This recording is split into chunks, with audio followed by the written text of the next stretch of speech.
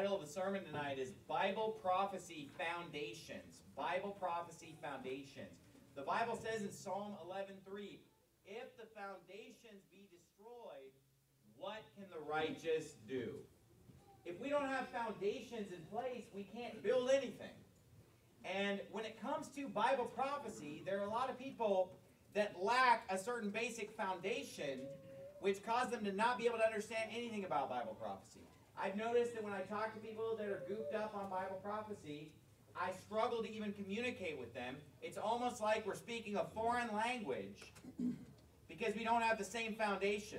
You know, if you're going to talk about algebra or calculus or geometry, you have to start out with a basic foundation in arithmetic to understand that 2 plus 2 is 4.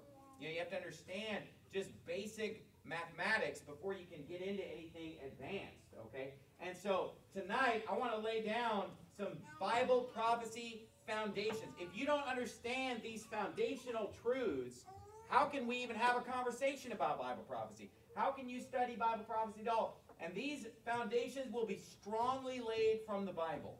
Other foundation can no man lay than that is laid, that is Christ Jesus. Right. Christ Jesus is the rock. His sayings, His word is the rock upon which we stand. So we're going to lay a strong foundation from the Bible. And these are 3 areas that people are usually wrong on because they didn't get their definitions as foundations from the Bible. They got it from man-made teaching. Okay? So put everything out of your mind today that's a preconceived idea, and let's just go to the Bible and build a foundation here on what the Bible actually teaches. Now, the first foundation I want to show you is right here in 1 Thessalonians 4. We're going to turn to some other places to lay this foundation. But number one, if we're going to talk about this, we've got to have a vocabulary that's consistent, where we're both speaking the same language here. So the first thing that we need to understand is that when we say the second coming of Jesus Christ, we're talking about what's commonly known as the rapture. Now, right away, people would just shut off at that point. No, this guy's wrong. The second coming of the... Okay, why don't we see what the Bible says? Right. You know, instead of just freaking out, let's look at what the Bible says here. Let's get a biblical foundation so that we can even talk about, you know, when the rapture occurs in relation to the tribulation. First, you better figure out what the second coming of Jesus Christ even means. Amen. I mean, if we're talking about the second coming of Jesus Christ, we're not talking about an obscure doctrine. Right. We're talking about a major Bible doctrine. The second coming of our Lord Jesus Christ. And the first thing that we have to establish biblically is that the rapture, or what we commonly refer to as the rapture, even though that's not the biblical term, is the second coming of Christ. Right. Look, if you would, at 1 Thessalonians chapter 4, which is an undisputed passage. Everyone agrees that 1 Thessalonians 4, 13 through 18 is referring to the rapture. And it says in verse 9, you know, everyone who's a Baptist, everyone who actually believes in, you know, taking the Bible literally, not like these amill or preterist or other goofball doctrines. I'm talking about people who actually believe in the book of Revelation. Look at 1 Thessalonians chapter 4, 15. It says, for this we say unto you by the word of the Lord, that we which are alive and remain unto the coming of the Lord. Now there it is right there. That we which are alive and remain unto the coming of the Lord shall not prevent them which are asleep. For the Lord Himself shall descend from heaven with a shout, with the voice of the archangel, with the trump of God, and the dead in Christ shall rise first. Then we which are alive and remain shall be caught up together with them in the clouds to meet the Lord in the air, and so shall we ever be with the Lord. Wherefore comfort one another with these words. The Bible's real clear that the rapture is called the coming of the Lord. Right there in 1 Thessalonians 4:15. Well, I don't think it's the second coming. Well, is it coming 1.5? I mean, let's count together. He came in Bethlehem's manger. Everybody got one there? Okay, I'm telling you, we've got to go to the basics of arithmetic here. Because people will sit there and tell you all day long. People who believe in a pre-tribulation rapture will tell you, well, don't confuse the rapture with the second coming. Well, I'm already confused because right here it's called the coming of the Lord. And I know He came once in Bethlehem, and I can count to 2. This would be the second coming. Right. Now, what we're going to do, we're going to look at all the other mentions of the coming of Christ, or at least, you know, we'll go through as many of them as we can in the New Testament, and let's see if this foundation can be made a little stronger. Let's put a little rebar into this biblical foundation by going to chapter 5. Look at 1 Thessalonians 5:23. Because what are we saying? Foundation number one. We can't build anything. We can't talk about anything until we know what the second coming is. Look at 1 Thessalonians chapter 5, verse 23. And the very God of peace sanctify you wholly. And I pray God your whole spirit and soul and body be preserved blameless unto the coming of our Lord Jesus Christ. Now, the second coming being the rapture, that makes sense.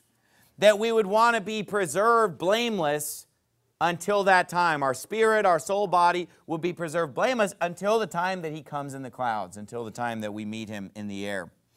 Go, if you would, to 2 Thessalonians chapter 2. Just right over the page there. 2 Thessalonians chapter 2, verse 1, it says, Now we beseech you, brethren, by the coming of our Lord Jesus Christ, and by our gathering together unto Him, that you be not soon shaken in mind or be troubled, neither by spirit, nor by word, nor by letter as from us, as that the day of Christ is at hand. Let no man deceive you by any means, for that day shall not come, except there come a falling away first, and that man of sin be revealed, the son of perdition, who we know is the Antichrist. So the Bible is talking here about the coming of our Lord Jesus Christ and our gathering together unto Him. Again, consistently relating the coming of our Lord Jesus Christ with us being caught up together with Him in the clouds. Go, if you would, to 1 Thessalonians 2. Okay, go to Luke 12 also. So put one finger in 1 Thessalonians 2, go to Luke 12. While you're going there, for sake of time, I'll read you a few more scriptures. 1 Corinthians chapter 1, verse 7 says this, So that you come behind in no gift, waiting for the coming of our Lord Jesus Christ, who shall also confirm you unto the end, that you may be blameless in the day of our Lord Jesus Christ. So this is really consistent. We're waiting for the coming of our Lord Jesus Christ. That's what we're looking forward to. And he says that we want to be blameless in the day of our Lord Jesus Christ. Now, if the day of Christ or the coming of Christ was at some later time, 7 years later, as people try to teach, well then, there'd be no danger in us not being blameless on that day, because we've already been up in heaven for 7 years, according to people who are mixed up on this. It makes more sense if we're actually living on this earth, where there's a question of whether we're going to be found blameless on that day. And that's what we'd be looking forward to. Does everybody understand what I'm saying? James 5 pretty much says the same thing. Verse 7, it says, Be patient, therefore, brethren, unto the coming of the Lord. Behold, the husbandman waiteth for the precious fruit of the earth, and hath long patience for it, until he receive the early and latter rain. Be ye also patient, establish your hearts, for the coming of the Lord draweth nigh. So the Bible is real clear that the coming of Christ, the coming of the Lord, it's something that we're looking forward to. It's something that we're waiting for. It's defined as being gathered together with Him. It's equivalent to Christ coming in the clouds. The trumpet sounds. We're caught up together to be with Him. We want to be found blameless in that day. We want to be living for Christ, and so forth. Luke chapter 12, if you're there, look down at verse 40. Be ye therefore ready also, for the Son of Man cometh at an hour when ye think not. Now, people who mix up what the second coming is, they still turn to this verse all day long and talk about the rapture with this verse. But it's like they don't put it together that the coming is when He cometh. See, just because it says cometh, it's still the coming, right? The coming of our Lord. Verse 42, And the Lord said, Who then is that faithful and wise steward, whom his Lord shall make ruler over his household, to give them their portion of meat in due season? Blessed is that servant, whom his Lord, when He cometh, shall find so doing. So again, when Jesus Christ comes, the coming in the clouds, the second coming, when He comes, He wants to find us doing right, which makes sense, right? If we're on this earth and we're living our lives, and He wants to show up and find us doing what we're supposed to do, find us blameless, we're looking forward to it, etc. Everything in the Bible on this is consistent, okay? Look down at 1 Thessalonians 2 where I had you turn. It says in verse 19, For what is our hope, or joy, or crown of rejoicing? Are not even ye in the presence of our Lord Jesus Christ at His coming, for ye are our glory and joy. See, the Apostle Paul is talking to people that he and Timothy and Silvanus had won to Christ. And he's saying, you're going to bring us great joy at the coming of our Lord Jesus Christ. You know, when we're reunited with you, when we're gathered together with you, when we meet you in heaven, that's going to be a joyful reunion. You are our hope and glory and joy and crown of rejoicing at Christ's coming, which makes sense. It all fits perfectly with 1 Thessalonians 4 being the coming of our Lord Jesus Christ. Go to 1 Thessalonians chapter 3. It's been very consistent up to this point, hasn't it? Very consistent. But yet, all day long, you'll hear people try to tell you the difference between the rapture and the second coming. And they'll try to tell you it's two different things, and, you know, you're confusing the rapture and the second coming. No, you can't count. Because the second, if it's the coming, then it's the second coming. Or is it the first coming? Then you're denying that Christ even came. You're not even saved. There's coming one, coming two. But this is a foundational truth, and you're going to misunderstand a lot of Scripture if you try to say, well, no, the second coming is Revelation 19 and Armageddon and putting his feet on the Mount of Olives and all. You know, they've got all these ideas that they didn't get from the Bible, because what did the Bible say is the coming? It all points to 1 Thessalonians 4. Here's another popular saying, and I remember them just pounding this into us in Bible college over and over again. This is what they said. At the rapture, Christ comes with, or he comes for his own.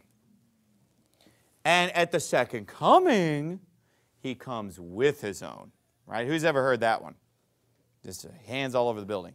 They say, at the rapture, he comes for his own, but on the contrary, on the second coming, he comes with his own. Okay, well, let's see if that's true.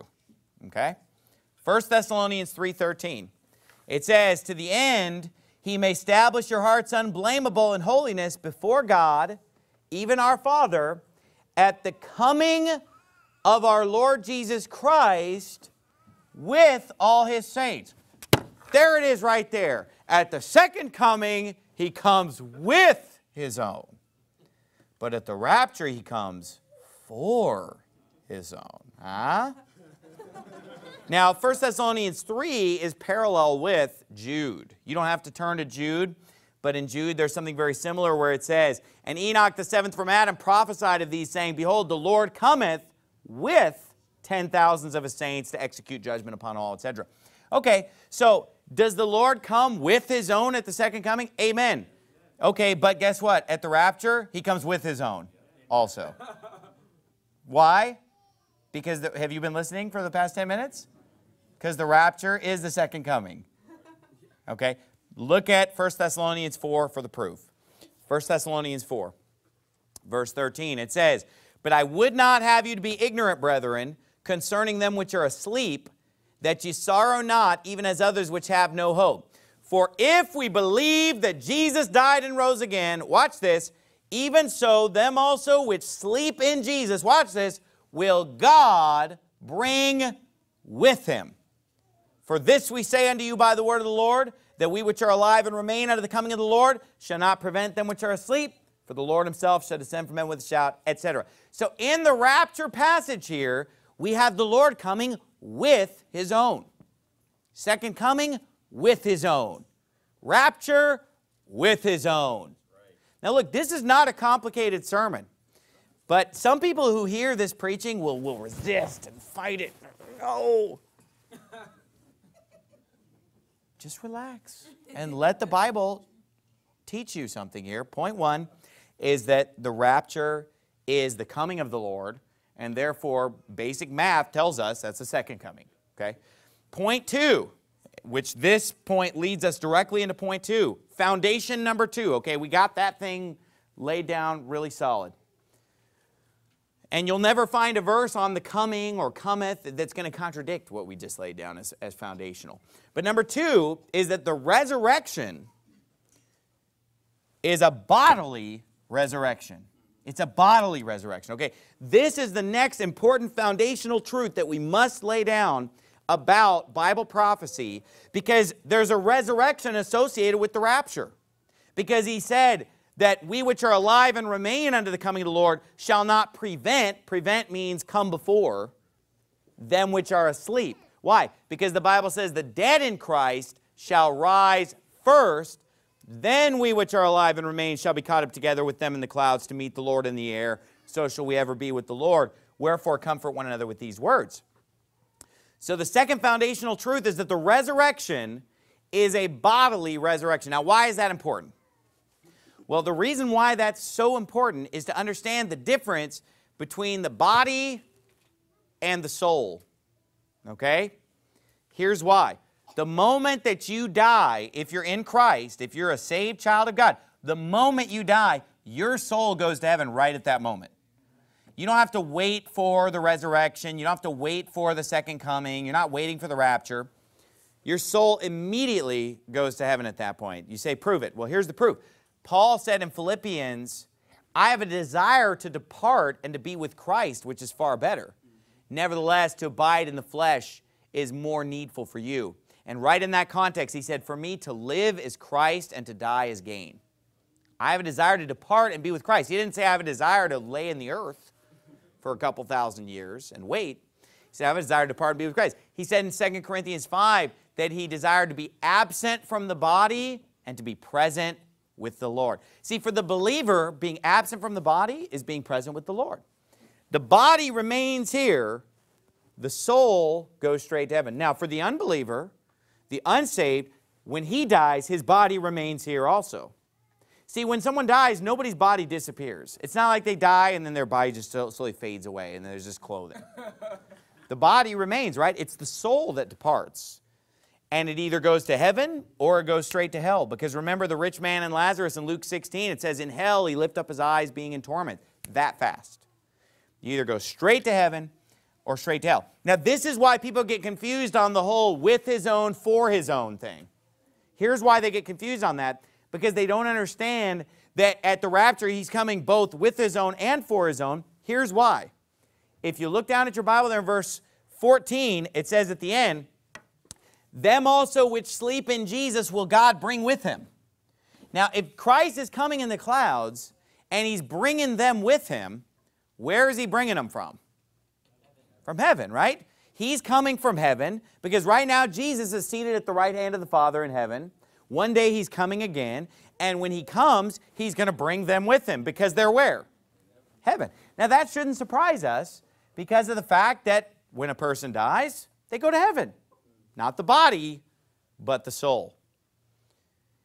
But then it says the dead in Christ shall rise first. Now, rising first, that's not coming from heaven, is it? That's coming from earth. Rising, so that's referring to their body.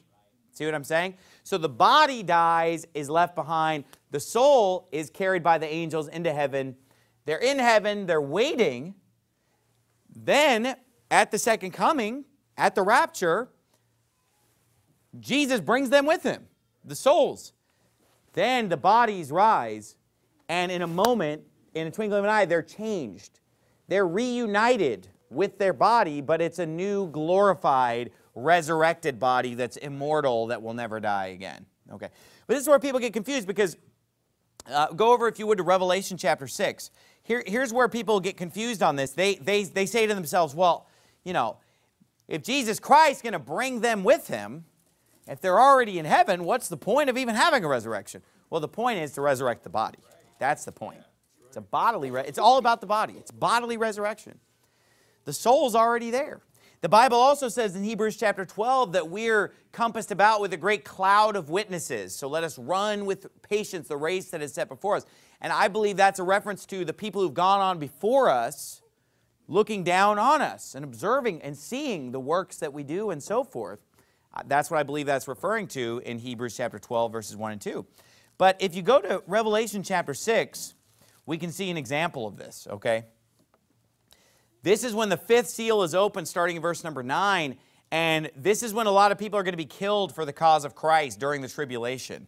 And it says in verse number 9, when he had opened the fifth seal, I saw under the altar the souls of them that were slain for the word of God and for the testimony which they held. And they cried with a loud voice, saying, How long, O Lord, holy and true, dost thou not judge and avenge our blood on them that dwell on the earth?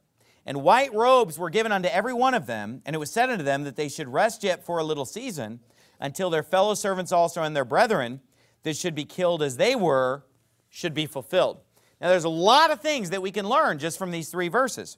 First of all, we notice that he saw the souls of them which were slain for the word of God and for the testimony which they held. Why? Because this is a period in time when people are being martyred for the cause of Christ. People are being killed during the tribulation. And so he sees them right away. They're already in heaven. And not only that, but they're awake and they're waiting. Because they're saying, how long? I mean, if somebody's saying how long, that means they're experiencing time. They're experiencing a wait. How long, O Lord, holy and true, dost thou not judge and avenge our blood on them that dwell on the earth? The next thing we see, white robes were given unto every one of them. Now notice, this is the soul. This isn't bodily. This isn't a resurrection of the body. The souls of them which were slain for the word of God appear in heaven, but they're able to wear a white robe. Okay, so we need to understand that the person who is a soul isn't just mist or something. You know, it's not just like a cloud of mist or some kind of a spirit in that sense, but rather the soul can put on clothing. So the soul is going to look like a person. It's just not going to be flesh and bone. It'll be the soul. And yet the soul can put on a white robe and rest and wait and be patient. So this doctrine of soul sleep is a false doctrine, where the Jehovah's Witnesses or the Seventh-day Adventists, for example, would teach that when you die, you're just asleep and not conscious of anything. And so basically, you know when you go to bed at night, if you sleep well, you just wake up and it's the next morning. Like you lay down and then it seems like 2 seconds go by and it's like, whoa, it's the next morning. That's how you sleep when you're sleeping well. You know, if you have a rough night, you might wake up, toss and turn. But if you sleep well, I mean, if you're really tired, and children, the way children sleep, I remember when I was a kid, it was just like you're warped to the next morning.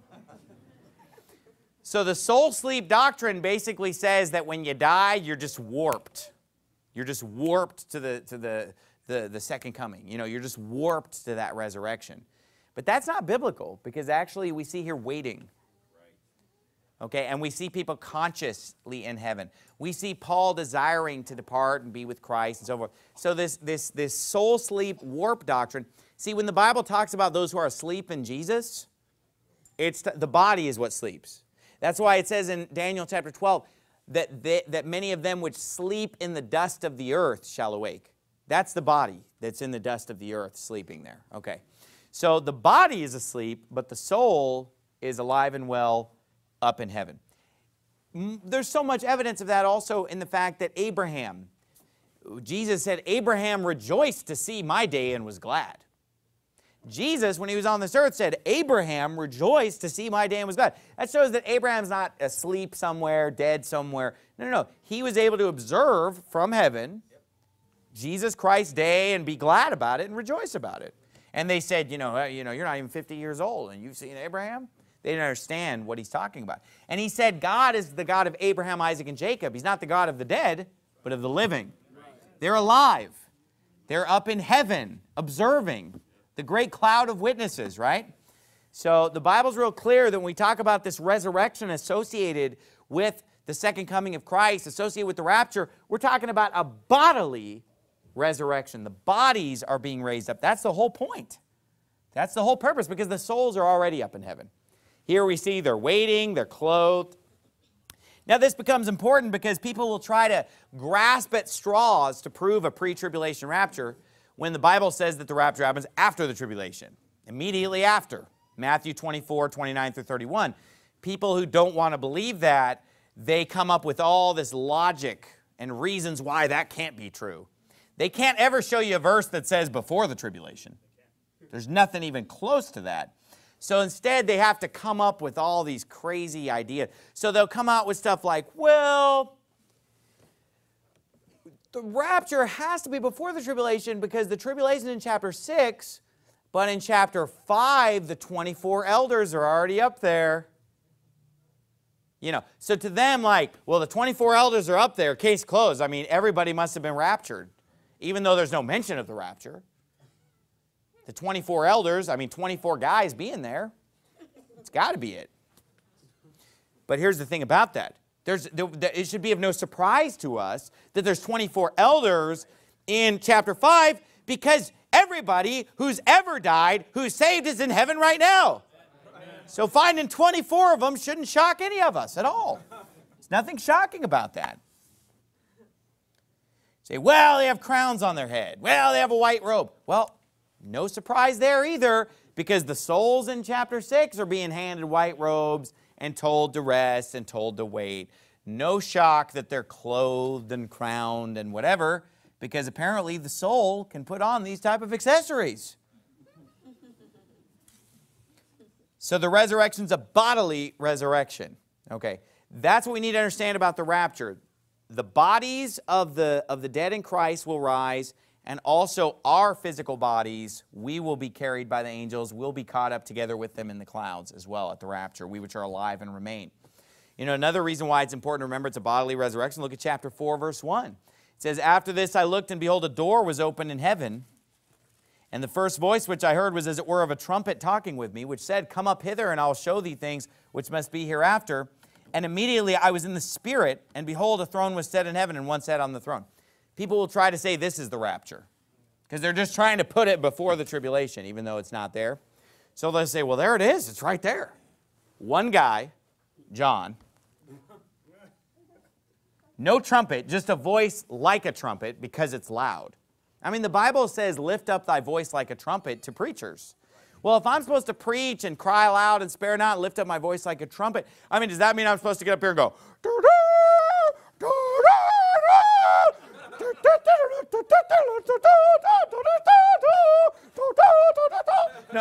It's just saying be loud. Trumpets are loud. Be loud. He's not saying sound like a trumpet, right? He's just saying preach loud. Okay, see, this is a voice like a trumpet. It's a loud voice. Okay, not only that, it's one guy, but look at verse 2. Immediately I was in the Spirit. Was John, think about this, this is important. John, who wrote the book of Revelation, was he physically caught up to heaven? Did he physically go there? No. Did he bodily take a trip to heaven? No. He was in the Spirit. This was a spiritual journey. God brought him in the Spirit up to heaven, showed him all these things. He did not literally physically go there. Is that what the rapture is going to be like? Just a spiritual trip that we take? No. The rapture is a bodily resurrection and a bodily trip, you know, where we're caught up together in the clouds.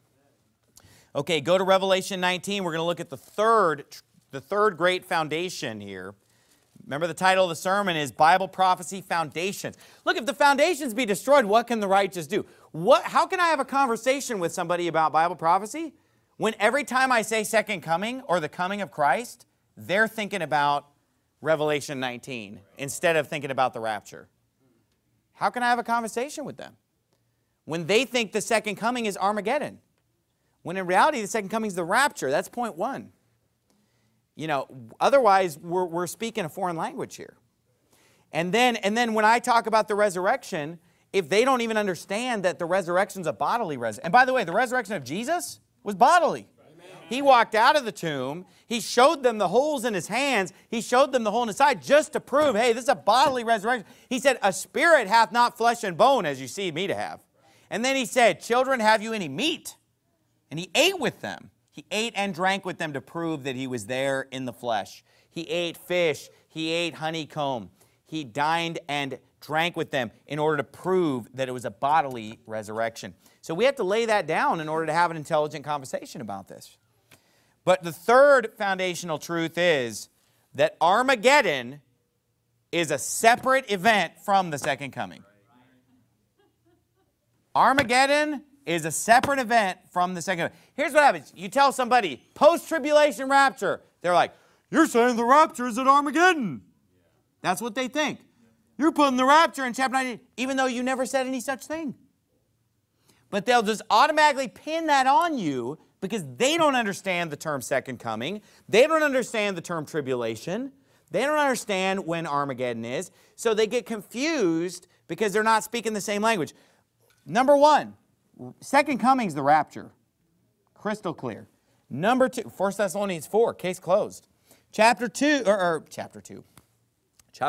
this sermon. Point 2, The resurrection's a bodily resurrection. And point 3, Armageddon is a totally separate event from those events that happens years later. Different event, okay? Let's look at the Bible for ourselves. Let's understand Armageddon. This event is called Armageddon in chapter 16. He gathers the armies together to battle in a place called Armageddon. Chapter 19 is where the battle takes place. So the stage is set in chapter 16. This is where the battle takes place. Look at verse 6 of chapter 19. You tell me if this has anything in common with the rapture or the second, or what the Bible calls the second coming. Okay? Look down at your Bible, verse 6. And I heard as it were the voice of a great multitude, and as the voice of many waters, and as the voice of mighty thunderings, saying, Alleluia! For the Lord God omnipotent reigneth. Let us be glad and rejoice and give honor to him. For the marriage of the Lamb is come, and his wife hath made herself ready. And to her was granted that she should be arrayed in fine linen, clean and white, for the fine linen is the righteousness of saints. And he saith unto me, Write, blessed are they which are called unto the marriage supper of the Lamb. And he saith unto me, These are the true sayings of God. Look at verse 11. And I saw heaven opened, and behold, a white horse, and he that sat upon him was called Faithful and True, and in righteousness he doth judge and make war. His eyes were as a flame of fire, and on his head were many crowns. And he had a name written that no man knew but he himself. And he was clothed with a vesture dipped in blood, and his name is called the Word of God. And the armies which were in heaven followed him upon white horses, clothed in fine linen, white and clean. And out of his mouth goeth a sharp sword, and with it he should smite the nations, and he shall rule them with a rod of iron, and he treadeth the winepress of the fierceness and wrath of Almighty God. And he hath on his vesture and on his thigh a name written, King of Kings and Lord of Lords. And I saw an angel standing in the sun, and he cried with a loud voice, saying to all the fowls that fly in the midst of heaven, Come and gather yourselves together unto the supper of the great God, that ye may eat the flesh of kings, and the flesh of captains, and the flesh of mighty men, and the flesh of horses, and of them that sit on them, and the flesh of all men, both free and bond, both small and great. And I saw the beast and the kings of the earth and their armies gathered together to make war against him that sat on the horse, and against his army. And the beast was taken, and with him the false prophet that wrought miracles before him, with which he had deceived them that had received the mark of the beast, and them that worshipped his image. These both were cast alive into a lake of fire burning with brimstone. And the remnant were slain with the sword of him that sat upon the horse, which sword proceeded out of his mouth, and all the fowls were filled with their flesh. So what we see at this event is pretty clear. Jesus Christ is coming on a white horse, and he has the armies of the host of heaven following him on white horses, and he faces off with the Antichrist and his armies in this place called Armageddon, and he destroys them all. He kills them all. He slaughters them all, and the beast and the false prophet are put into the lake of fire. And the remnant of them, the rest of them, are slain with the sword of him that sit upon the horse, which sword proceed out of his mouth. So this battle is not really much of a battle, because Jesus Christ just defeats them all, just destroys them all. The armies behind him don't really have a function. They're just riding on his coattails, as it were. I mean, did anybody get something different from this? I mean, that's what we read, right? Jesus came on a white horse, got these armies. He faced off against the Antichrist armies. All the bad guys are killed. The fowls feast on their flesh. Vultures, scavengers, they come and feast on the flesh of the fallen slain. Pretty easy to understand this event. What's this event called? Armageddon. Yeah. That's what it's called. That's the place, the name of the place. This is the beginning of the millennium. This is where Jesus is about to set up his 1,000-year reign on this earth. Okay, that's why it said at the beginning, the Lord God omnipotent reigneth and everything. He's there, he's on the white horse, he's coming to conquer. As the Antichrist had impersonated him earlier in the book. He's the real thing to set up his kingdom on this earth. Now let me ask you something. Where in that chapter was this called the second coming of Christ? Can somebody explain that to me? Where did this chapter say, this is the second coming of Christ, or this is the coming of our Lord Jesus Christ? Where does it say that? It doesn't say it anywhere. Now, let's pretend that it said it. Let's pretend for a second this is called the coming of our Lord Jesus Christ. It would be a third coming. If we count it. I mean, I'm just being honest with you, right? It'd be the third coming. But is it called the coming? It's not called the coming at all. But yet, today in Bible colleges all over America and churches all over America, they're being just brainwashed with this just over and over and over to where they just believe it as fact.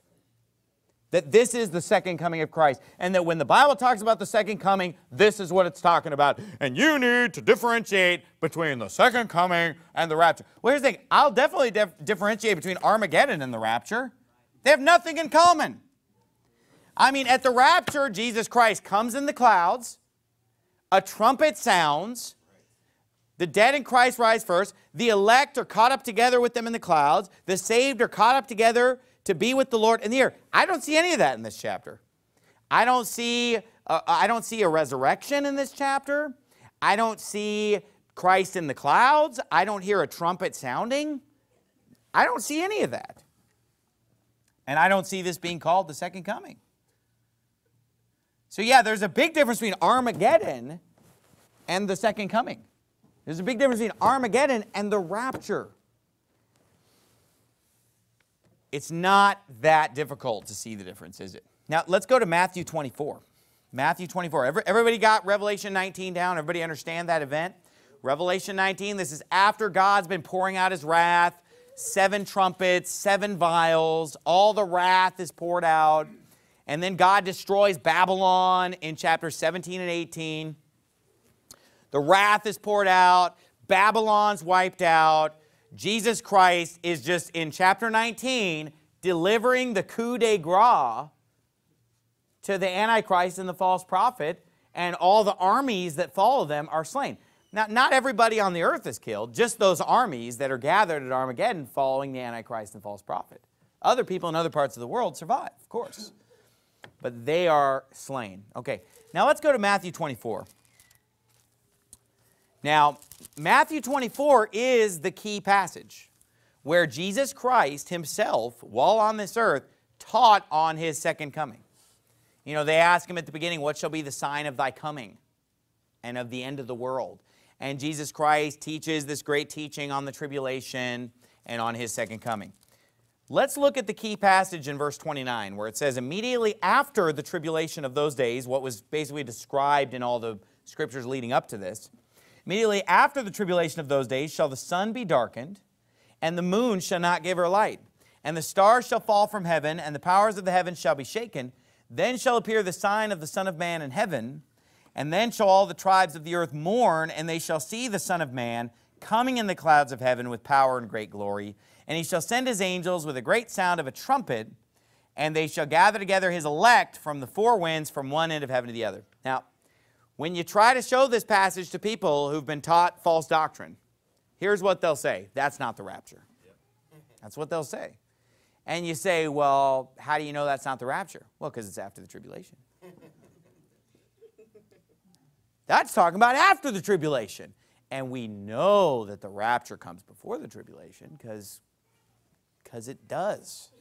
It just does, okay? Because it does. Don't you know that, Jesus Christ is going to return at any moment, and there's going to be a rapture followed by 7 years of tribulation, and then the second coming on the white horse, and blah, blah, blah, blah, blah. Just because you say it, though, doesn't make it so. It's like these people, they think they can just, like God, speak things into existence. Only God can do that. Right. You can't do that. God can say, let there be light, and there's light. You can't say, let there be light, and there's light. If it's dark, it's dark. Yeah. If it's crooked, you can't make it straight. If it's light, you can't. Woe unto them that put light for dark and dark. No. You don't have that power to speak things into existence. They just speak things into existence like 7 years tribulation, and just there it is. No basis in the Bible for the tribulation lasting 7 years. 0 basis. But they just speak it into existence. Or the tribulation's called the time of Jacob's trouble. Nowhere. Look up that term, Jacob's trouble. It has nothing to do with the tribulation. It's a day. It's not 7 years. It's all made up, folks. They speak things into existence, and then they put them out there, and they're just like, case closed, with no scriptural support. Okay, I'm supporting what I believe with Scripture. The foundation is the rock, that the coming of the Lord is the rapture, and so forth. But here's what they'll say. Well, this isn't the rapture. That's not the rapture. This is the second coming, their second coming, which what's their second coming's Armageddon. The real second coming's what? The rapture. Is everybody following the sermon? Okay. So let's ask ourselves this question, okay? Because if this is the critical passage upon which, this whole thing could just be settled. I mean, you could settle it in other places too. But this is a great place to just put this thing to bed. After the tribulation, it says. Okay, the question is this referring to what we say it refers to, which is what? We say this is the rapture. Trumpet sounds, Christ comes in the clouds, the elect are gathered. It's a no-brainer that it's the rapture. What do they say it is? They say it's Revelation 19. They say it's Armageddon. They say it's their warped version of the second coming. Well, here's my question. Which event does this passage have more in common with? I mean, think about it. On one side, we have us saying, this is the rapture. On the other side, we have them saying, well, it's after the tribulation, so it must be Revelation 19. Okay, what does this have in common with Revelation 19? Does this talk anything about, does this talk anything about the events that we read about the Antichrist and the false prophet being cast into the lake of fire, the armies being slain, the birds eating their flesh? I mean, is that what this is about? No. Okay, but what does it have in common with the rapture? A trumpet sounding, Christ coming in the clouds, and the elect being gathered. Ding, ding, ding, ding, ding. We have a winner. I mean, it's not that complicated, right? Unless you just don't want to see it. Unless you just refuse to see it. Okay? And so once you understand this, you see, okay, this is the rapture happening after the tribulation. And what's the other key event here? Besides what we would expect to see at the rapture, we'd expect to see a trumpet, Christ in the clouds, elect gathered. Another major thing that's brought out here is the sun and moon being darkened. So let me ask you this. Are the sun and moon darkened in Revelation 19 at Armageddon? Nope. There's no mention of the sun and moon being darkened. Okay, but are the sun and moon darkened at the rapture? Well, the sun and moon being darkened are associated with an event known as the day of the Lord. All throughout the Bible, many scriptures. And guess what? The rapture takes place on the day of the Lord. Yeah. That's why the rapture is also called the day of Jesus Christ or the day of Christ. And if you look up all the mentions of the coming of Christ, day of Christ is used interchangeably. The coming of Christ, the day of Jesus Christ, the day of the Lord. Let's close with this. Go to 1 Thessalonians 4. 1 Thessalonians 4. And let's see another tie-in between the rapture and Matthew 24. 1 Thessalonians chapter 4. This is a foundational sermon, and until you can get somebody to figure out some of these basic truths, it can be hard. It can be frustrating. It's like as frustrating as trying to talk to somebody who only speaks Spanish and you speak English. That's going to be frustrating. That's kind of how you feel sometimes when you're explaining things to people. And you're like, no, the rapture's after the tribulation. Oh, so you're saying the rapture's in Revelation 19? No. Oh, so the rapture is coming after God pours out his wrath then? Because they don't even know the tribulation and God's wrath are two different things. Right. Totally separate. But it can be frustrating.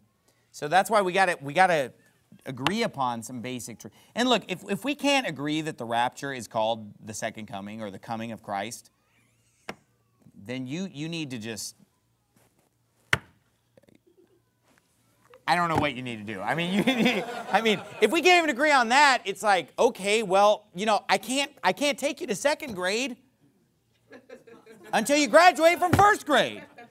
You know what I mean? Like it's like, well, okay, if I can't get you to agree that 2 + 2 is 4 when it's right in front of you, what good is solving for X going to do? I don't hate you. I'm not mad at you. But you know what? Come back when you know that 2 plus 2 is 4. When you can actually, and it's really not even 2 plus 2, it's actually 1 plus 1. Because the first coming is in Bethlehem and the second coming is in the clouds. It's like if I show someone 1 Thessalonians 4, this is the coming of the Lord, and they're just like, no, it's not the second coming. What do you do with somebody like that? Where do you go next? What do you say? No, the sky is not blue. No, 1 plus 1 is 1.5. Where do you go next at that point, right? See what I'm saying? But look at 1 Thessalonians 4. 1 Thessalonians 4, the key passage, verses 13 through 18, look what it goes right into in verse 1 of chapter 5. But. Now, what part of speech is but? That's a conjunction, right? So we've got a little conjunction junction here, between chapter 4 and chapter 5.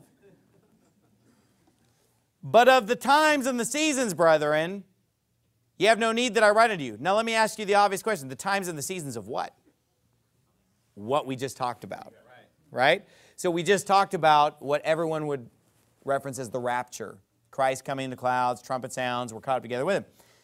But of the times and the seasons, brethren, you have no need that I write unto you, for yourselves know perfectly that the day of the Lord so cometh as a thief in the night.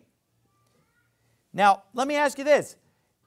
If the day of the Lord and the rapture were not the same thing, would that make any sense, what he just said? That wouldn't make any sense. It wouldn't make any sense. Well, of course you know the timing of, Garrett's trip to Guyana, because you know that his trip to Malawi is in April. That wouldn't make any sense. We're talking about 2 totally different trips. What does the timing of the trip in Malawi have to do with the timing of the trip to Guyana? It's 2 different things. But if I said, well, of the times and the seasons of Garrett's trip to Guyana, you have no need that I write unto you, because you know that the 40-day revival starts on January 25th, and you know that he's preaching at that. If you already know the dates of the 40-day revival, that tells you when Garrett's going to be down in Guyana preaching. Does everybody understand what I'm saying? That would make sense, right? Because we're talking about the same thing. But it'd be like, well, of the time and the season of Garrett's trip to Guyana, you have no need that I write unto you, because you know about what he did in Botswana. Or, the date of the chili cook-off. Of the times and the seasons of his trip to Guyana, you have no need that I write unto you. You all know that the chili cook-off takes place on October 31st. That wouldn't make any sense, would it? You'd be like, what? What are you talking about? He's jumping all over the place, talking about all these different things. No. Look, you have no need that I write unto you of the times and the seasons of the rapture, what we just talked about, because you already know that the day of the Lord so cometh as a thief in the night. For when they shall say peace and safety, then sudden destruction cometh upon them, as travail upon a woman with child, and they shall not escape. But ye, brethren, verse 4, are not in darkness, that day should overtake you as a thief. He doesn't say that day's not going to overtake you at all. He says it's not going to overtake you as a thief. He's coming as a thief in the night to the unsaved. But unto the saved, we are ready for that. We expect that. We are waiting for that. We look forward to that. Ye are all the children of light and the children of darkness. We're not of the night nor of darkness. Therefore let us not sleep as do others, but let us watch and be sober. For they that sleep, sleep in the night, and they that be drunken are drunken in the night, and on and on. So the point is that if we know that the day of the Lord is happening at the same time as the rapture, same timing, and we know that the big thing about the day of the Lord, whether we're reading Isaiah 13, whether we're reading the minor prophets, Joel chapter 2, Acts chapter 2, we know the big thing associated with the day of the Lord is the sun and moon being darkened. That's right. And it makes perfect sense when we're reading about the rapture in Matthew 24, 29 through 31, that we're going to talk about the sun and moon being darkened in the same place. But are the sun and moon being darkened over in Revelation 19? Nope. But they claim that's the end of the tribulation. Yet there's no sun and moon being darkened. Yet in the book of Revelation, when are the sun and moon darkened? At the opening of the 6th seal. So you know what that means? Everything after the 6th seal is not the tribulation. Because it's after the tribulation that the sun and moon are darkened. Everything after the sun and moon are darkened is you're no longer in the tribulation. That's the wrath. That's God pouring out his wrath. So what we end up with is this. Tribulation, Then the sun and moon are darkened, the rapture takes place, then God pours out his wrath in the 7 trumpets and 7 vials. Then Armageddon, then the millennium. That's the biblical order. That's what you actually see in Scripture. So what you end up with is a post-tribulation, pre-wrath rapture. So there is no pre-tribulation rapture. In your dreams, buddy. Yeah, you'd like that, wouldn't you? Just to go from your happy, smooth, easy life in America, and then all of a sudden you just are warped out of here before anything goes bad. Yeah, sounds great. Send your check now, today, you know. But the thing is, that's not biblical. There's a tribulation. Immediately after the tribulation, sun and moon are darkened, rapture. Then God pours out his wrath on this earth. So we are pre-wrath. It's a pre-wrath rapture. You say, well, why don't you just call it a pre-wrath rapture then? And I've taught this to pastors. I've sat down with a pastor and taught him all this out of the Bible, and he agreed with me. And he's just like, man, you know, I'm nervous about this, you know, because you know that all your friends are going to turn on you. You're going to be blackballed. And I said, well, he's like, is there something else that we could call it besides post-trib rapture? It's like, that sounds bad. And I said, well, you could call it pre-wrath. And he's like, oh, I like that a lot better. Because at least it's got pre in it. You know what I mean? It makes me feel better, you know. But, you know, I don't really use the term pre-wrath that much. You know why? Because I'd rather just take it right to them. Yeah. I'd rather just take it to them. Post-tribulation. Why? Because, well, if you were reading the Bible in Latin, that's what this verse says. Post-tribulationem. You know, because that after, because post is Latin for after. After the tribulation, post-tribulation. I like it. You know why I like that better? It's more biblical. Because it's straight out of the Bible. Post-tribulation means after the tribulation. Straight, it's a quote from the Bible, Matthew 24:29. And you know what? Let them put that in their pope and smack it. You know, let them deal with that term post, and get all worked up about it. Somebody needs to get worked up about something instead of just blindly following stuff that's not biblical. You know, well, let's just say we're premillennial. That sounds good. I'm premillennial, amen? Amen. Premillennial, pre-wrath, post-trib. You know, these pre-trib preachers, they're like, I'm so I don't even go to the post office. I won't even eat post cereal, they said. I won't even eat post Raisin Bran. I'm so pre. I've heard them get up and say, I'm pre everything. Yeah, that sounds real cute, but it's false. It doesn't say pre-tribulationem. It's post. Post. All right? Reminds me of when my son told me to preach against the post office when he was a toddler. This has absolutely nothing to do with the sermon. The sermon's over. Sermon's over, so I'm just going to tell you a funny story. Sermon's over. All right, we're done. Amen. But anyway, so one time when my son was a toddler, I went to the post office, and this guy just picked a fight with me for no reason. And this guy was just, you know, I don't know, sometimes it's like these homo types. It's like they just know who you are or something, and they just pick a fight with you for no reason just because you're you. I don't know if the demons inside of them are telling them that, or just, you know, or they can just sense that you're just a straight Christian male or something, you know. But anyway, this faggoty guy in the post office just started something with me, you know, and I said, you know, hey, listen, pal, you know, what? And I told him off or whatever, just leave me alone, and, you know, I was just trying to kind of get the guy off my back. And I was, you know, it was just kind of not an altercation, but just, you know what I mean. You know how people just start stuff with you in public, and I'm just trying to diffuse it, but I'm telling this guy, telling him off a little bit. And I just said, hey, listen, pal, you know. So anyway, I get in the car with my two sons, and one of them was a toddler. It was Isaac. He's a toddler. And we get in the car, and we go home, and, you know, they didn't say anything about it. They didn't mention anything about it. They forgot about this yelling match in the post office, you know. Just it was kind of weird. They just, no, I didn't say anything about it. They didn't say anything about it. It was just kind of something that happened. And we get home, and you know, the next day is church. I preach on Sunday morning, and Isaac comes to me on Sunday afternoon, and he says, Dad, what are you going to preach on tonight? And I said, well, I don't know. You got any ideas?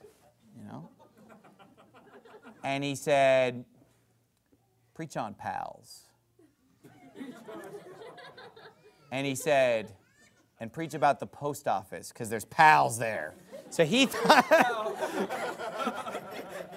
because it is toddler mind. He's thinking like, well, this long-haired sodomite, Dad's calling him pal. So he thought pal was like some kind of a derogatory term for homos or something. Like it's like another word for calling him a fag or something, and he's like, preach on pals. And he said, preach about the post office because there's pals there. So anyway, that had nothing to do with the sermon. All right. We're post. All right, let's bow our heads and have a word of prayer. Father, we thank you so much for your word, Lord, and thank you for making it so simple that even a theologian could understand, Lord. And thank you for, allowing us to have your word in the English language. We can read the King James Bible. We can understand Bible prophecy. We can understand all things through the Holy Spirit and through the Bible. We don't need man to teach us, but we can actually read it and understand it on our own just by allowing the Spirit to be our guide. Lord, help us to put aside man-made doctrines and man-made teachings that conflict with your word. And help us to base our understanding on the rock of your word, and have that foundation strongly laid, Lord. And in Jesus' name we pray, amen. Amen. Song number 61. Psalm 61.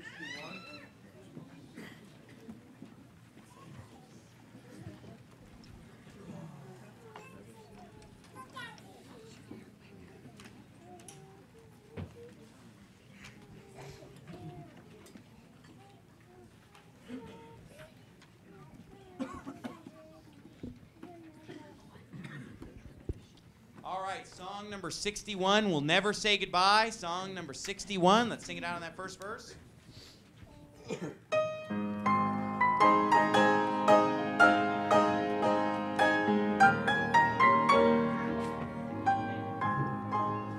We say goodbye in parting with loved ones here below. We always hope to meet again as on our way we go. But oft our hearts are grieving for those we never meet. We'll say goodbye in sorrow till we meet at Jesus' feet. We'll never say goodbye in glory in the morning over yonder. We'll never say goodbye in glory. Well, this long-haired sodomite, Dad's calling him pal. So he thought pal was like some kind of a derogatory term for homos or something. Like it's like another word for calling him a fag or something, and he's like, preach on pals. And he said, preach about the post office because there's pals there. So anyway, that had nothing to do with the sermon. All right. We're post. All right, let's bow our heads and have a word of prayer. Father, we thank you so much for your word, Lord, and thank you for making it so simple that even a theologian could understand, Lord. And thank you for, allowing us to have your word in the English language. We can read the King James Bible. We can understand Bible prophecy. We can understand all things through the Holy Spirit and through the Bible. We don't need man to teach us, but we can actually read it and understand it on our own just by allowing the Spirit to be our guide. Lord, help us to put aside man-made doctrines and man-made teachings that conflict with your word. And help us to base our understanding on the rock of your word, and have that foundation strongly laid, Lord. And in Jesus' name we pray.